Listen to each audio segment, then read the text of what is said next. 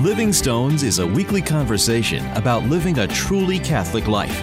Deacon Harold Burke Sivers and Ken Hellenius help you deepen your relationship with Christ and His Church, discussing practical ways to grow in faith, participate more fully in the liturgy, and practice charity towards all. Hello and welcome to Living Stones. I'm Ken Hellenius, and sitting across from me in the actual studio of Mater Dei Radio in Portland, Oregon, is the original man without a hat, the inventor of the safety dance himself, Deacon Harold Burke Sivers. Hello, Deacon. You could dance if you want to. We can dance if we want to. We can leave You can leave those friends behind. So good. Oh, so my good. Goodness. How are you? I'm doing well, my friend. How are you? I am really well. It's school. We're now a month into school already, it seems, and or like at least 3. We're in the third week of school, and campus is lively. As always, you know, at the beginning of the academic year, everybody's excited to be in the classroom. The teachers are excited, and we've got a lot of activities going on at the Center for Ethics and Culture at Notre Dame, where I work. We're preparing for a little travel coming up that I'll be talking about in a couple weeks. I'll share some details on that. But yeah, it's a really lovely time of year, and just happy to be alive and getting it done day in and day out. How about you? Yeah, well, things are a little quieter at home now because, you know, we now have 2 kids in college. You know, so we just have the twins at home now, and they're so busy with their activities. You know, so it's quieter in our house. Kind of getting used to that, you know. And just came back from speaking at a Eucharistic Congress in Charlotte, North Carolina, which was a wonderful, wonderful experience. And Nice. And I'm heading to Texas next week, and then Fairbanks, Alaska. After that, you get the retreat to the deacons there. Wow, you're going from the second largest state to the largest state, like on back-to-back trips. That's right. a long flight. And I would have now hit every diocese in Alaska because I've spoken in Juneau, priest retreat in Juneau, and I've spoken a number of times in Anchorage, and now first time to Fairbanks. You're a regular man about town. Well, at least a man about village, remote village in Alaska, right? That should be fun. That's awesome. Well, that's fun. I recently learned an interesting trivia fact that is the entire GDP, the gross domestic product of the entire nation of Russia, is equivalent to that of Texas. Really? And you would think with all those natural resources in Russia that it would be so much larger because they're like the 3rd largest producer of oil in the world. And yet Texas produces obviously lots of oil and lots of cattle and lots of country music. And so, you know, the economy is so strong there. So I'm sure that there's a lot more to be learned from that, but I don't know where I was going to go with that point.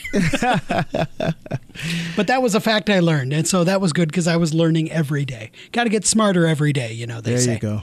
And speaking of getting smarter, we're continuing our discussion of Pope Paul VI's incredible encyclical letter, Humanae Vitae, 50th anniversary of that document, and we're making our way through it, and we're up to paragraph 10, which starts a section called Responsible Parenthood.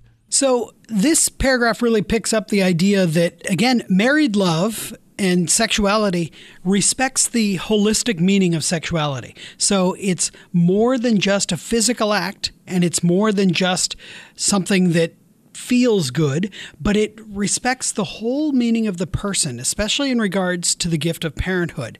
So what the Holy Father says is, in the procreative faculty, the human mind discerns biological laws that apply to the human person.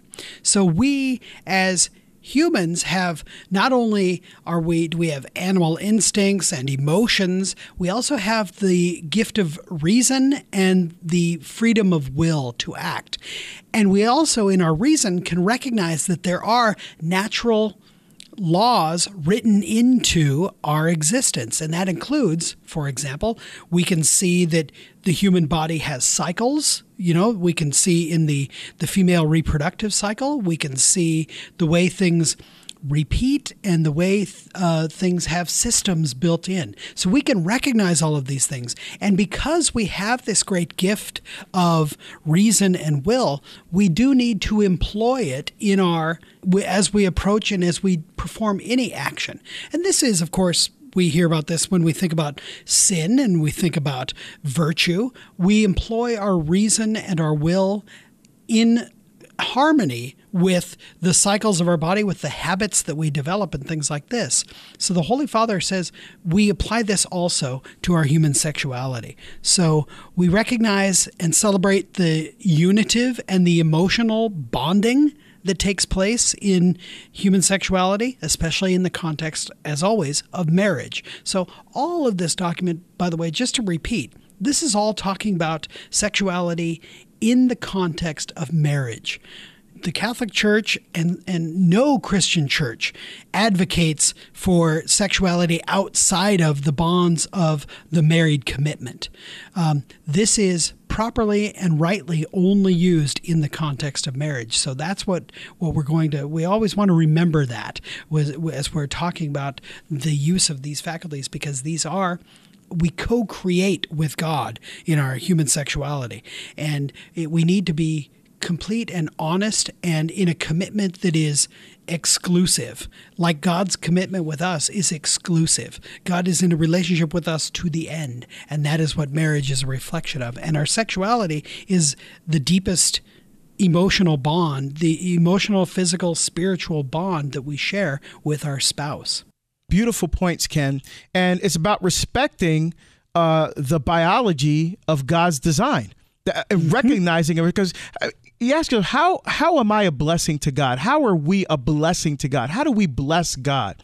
We're a blessing to God when we are the people that he created and calls us to be. And part of that response to God's invitation to relationship with him is respecting the person who created us and how he created us.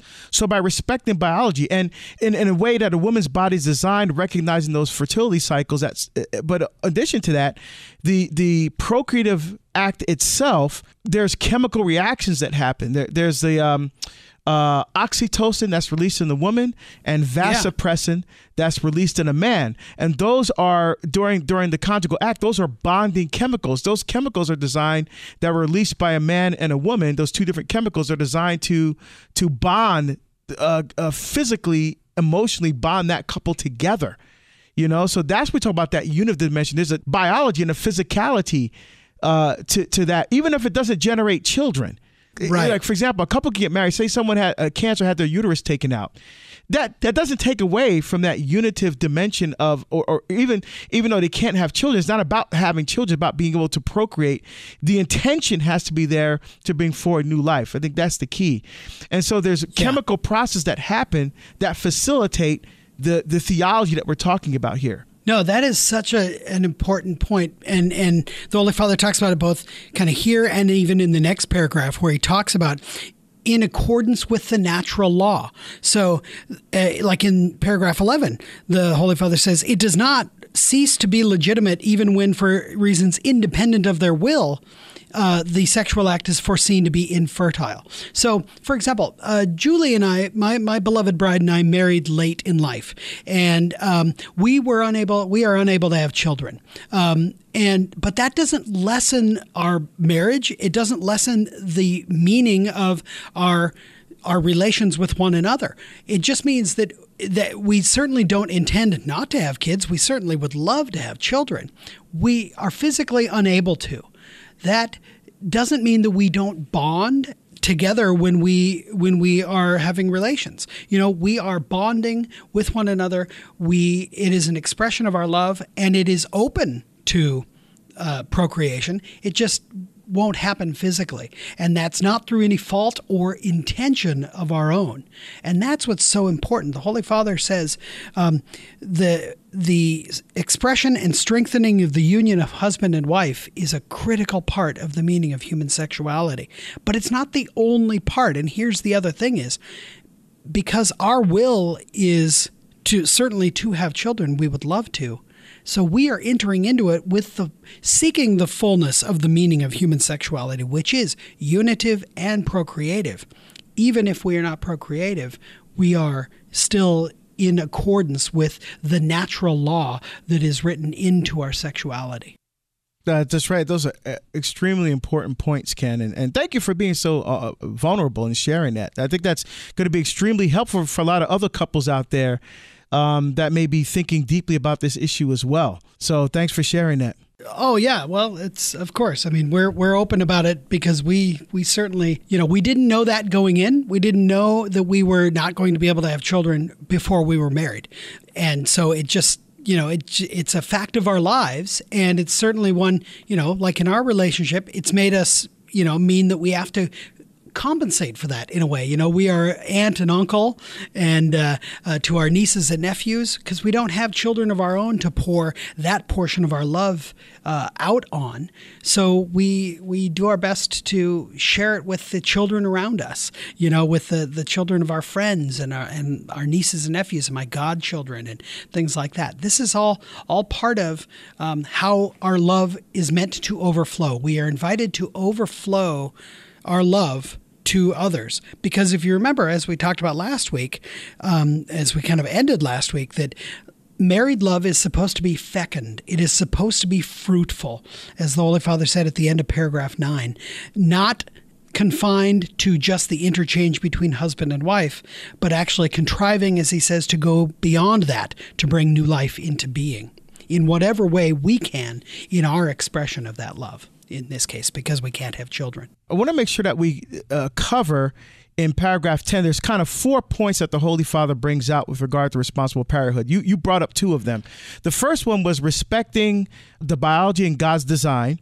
Then he talked about the use of reason and will, because he talked about how we have these innate drives and emotions as human beings, like the sexual drive and the emotions with that are very powerful, but they have to be tempered as human beings made in God's image and likeness with reason and will.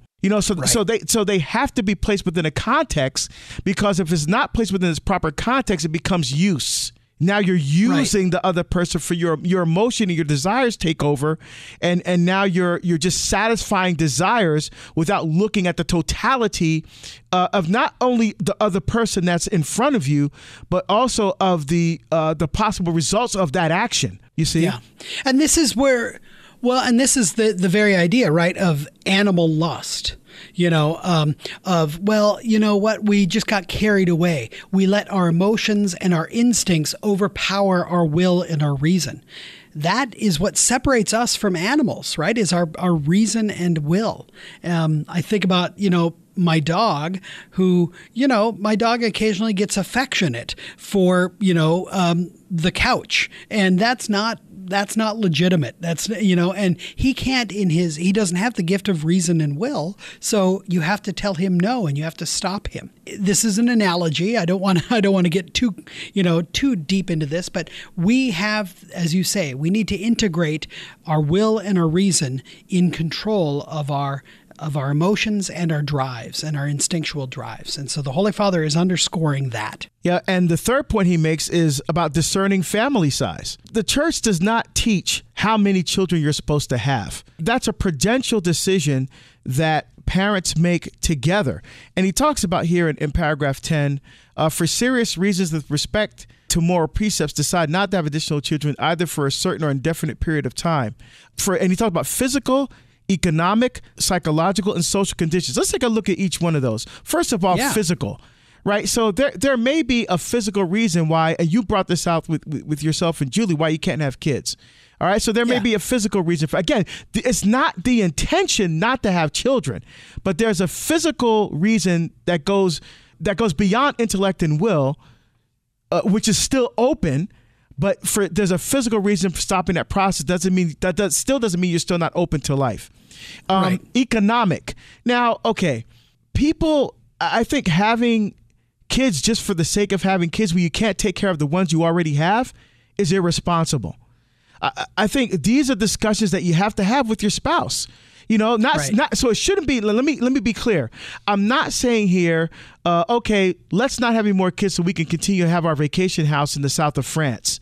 or that we can continue having our nice vacations every year. That's not what I'm talking about.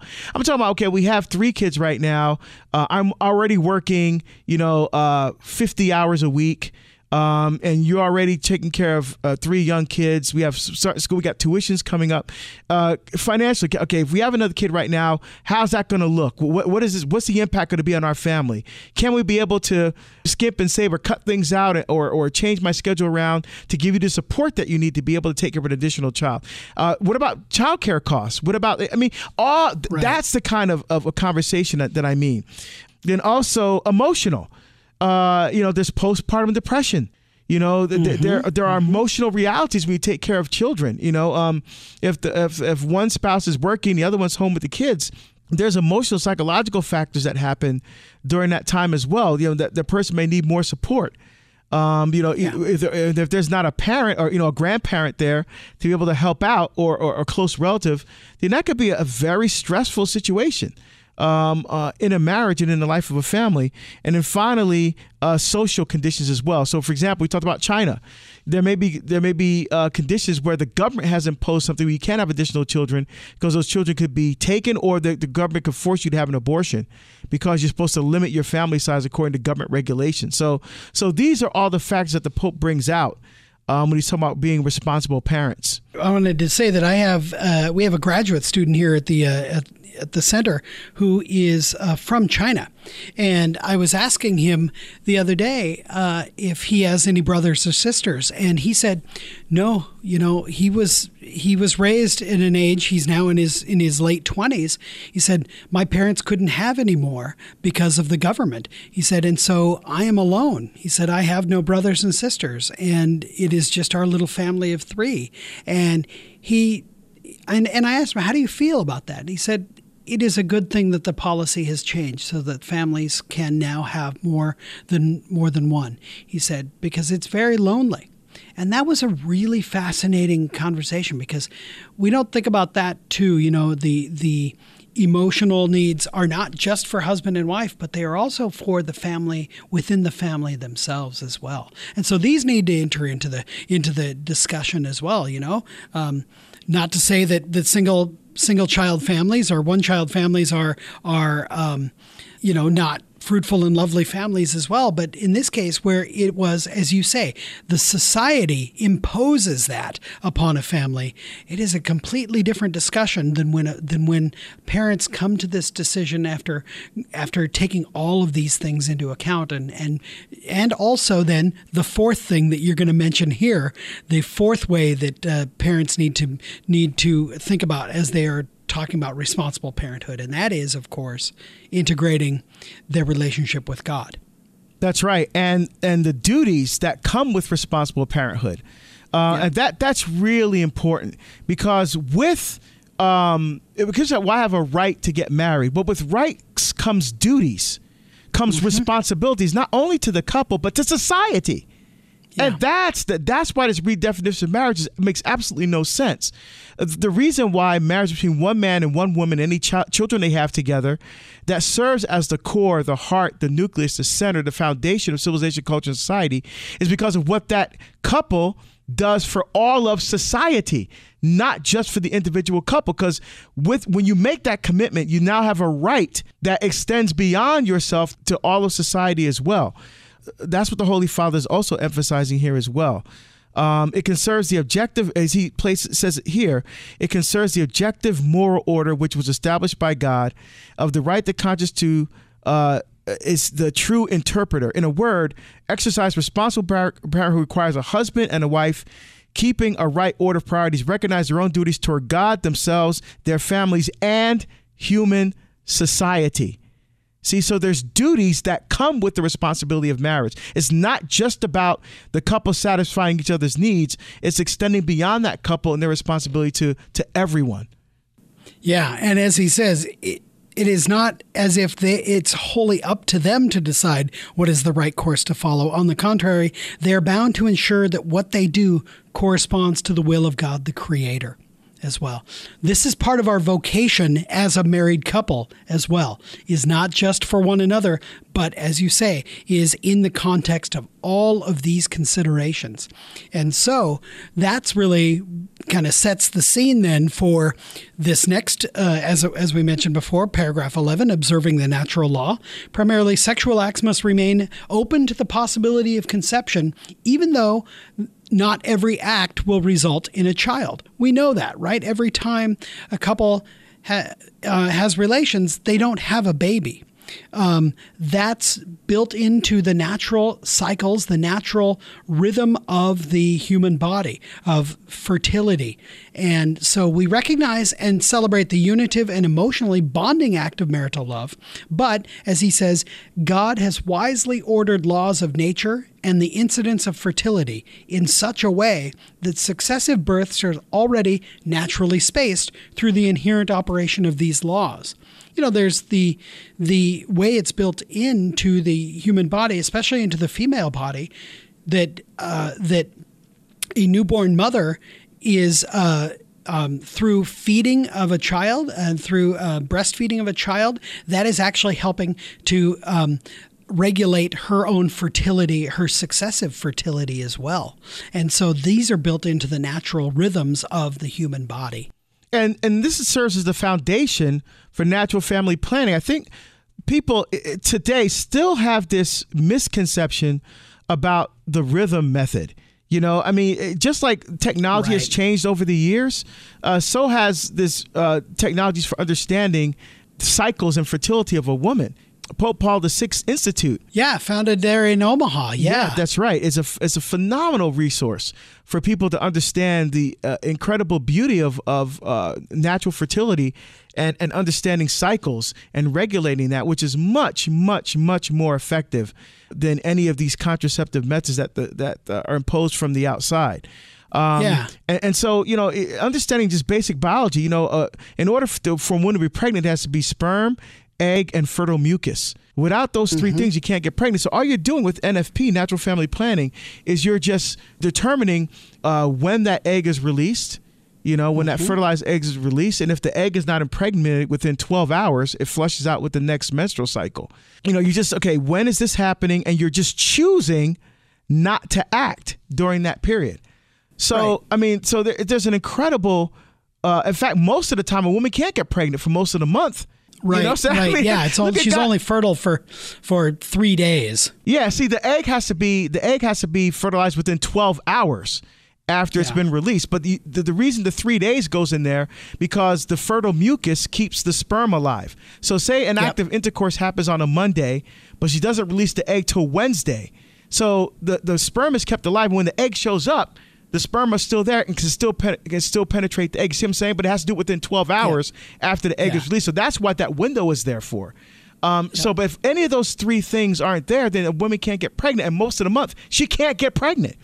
So all you're doing is understanding how those cycles work and determining when that's happening. And you're choosing not to act during that period, which we'll talk about this later as Pope Paul VI gets into the details of this. But it's a very different thing than acting and not acting. Right. And it actually requires communication. It requires communication and a knowledge of one another's bodies, one another's emotional, you know, so much that goes into NFP, into these natural methods. And again, we'll talk about this later. We'll talk about it there. I'm sure we'll have at least one or two shows before we really kind of get into depth on this. But I was doing a little research, kind of reading up, and you know, a guest that we actually had on the show before, Susie Younger, who spoke with us for Mulieris Dignitata, and whom we actually maybe want to bring back to chat more about this. She is a fertility care practitioner, and so she has been trained in all of the science and the counseling that forms the basis of the incredibly highly scientific, technical, and effective methods that are available that are in accordance with the natural law, that respect the natural cycles, and that use them in the way that God intended us to use them, with our reason with our understanding, with our will, with the emotion, all of these things that go into responsible parenthood. These are the things that are available to us that mean so much more and require so much more commitment and relationship, depth of relationship, than using a condom or taking a pill that stops, frustrates, and fights against the reality of our human bodies. That's right. And that's why this topic needs to be brought up in marriage preparation. Couples going into marriage need to understand how this process works. And so my recommendation, of course, would be that natural family planning is an integral part of the marriage preparation program, so that couples, again, going in, have all this information available to them. And so they can, right from the start, understand how this works and incorporate that into marriage right from the beginning. I couldn't agree more. I know that it's certainly here in the Diocese of Fort Wayne, South Bend. It is part of the marriage preparation programs that couples be at least that they at least hear about it, but to support NFP programs wherever you are, to seek them out, to encourage couples that that are considering marriage to seek out and learn about these things, and then if you practice NFP in your own marriage, to actually talk about it and to encourage others, because there are people out there that could benefit, especially as we mentioned before, our age where we seek out organic foods and we shop at Whole Foods and all these sorts of things so that we can minimize the amount of chemicals. Guess what? NFP is completely natural. It is completely organic. It's literally organic because it is your body. And so it's a beautiful gift, but we're going to talk about that in a couple weeks as we continue exploring this document, because again, Deacon, we've run out of time. Oh, it goes by so fast. Just like kids growing up. It just goes by so fast. Well, Ken, until next time, how can people stay in touch with us? Go to livingstonesmedia.org to see previous episodes. You can also download the entire archive at materdeiradio.org.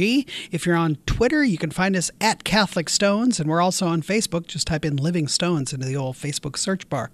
We're also on iTunes as well, actually. You can download the previous shows, subscribe to us on iTunes in your favorite podcast player, and then you'll get all the Deacon Harold you can handle.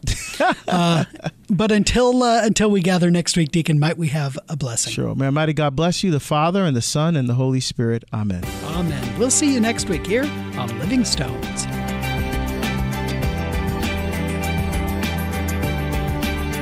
You've been listening to Living Stones with Ken Hallenius and Deacon Harold Burke-Sivers. Living Stones is produced at the studios of Mater Dei Radio in Portland, Oregon. For more information about this show, go to materdeiradio.com. That's MATERDEI radio.com.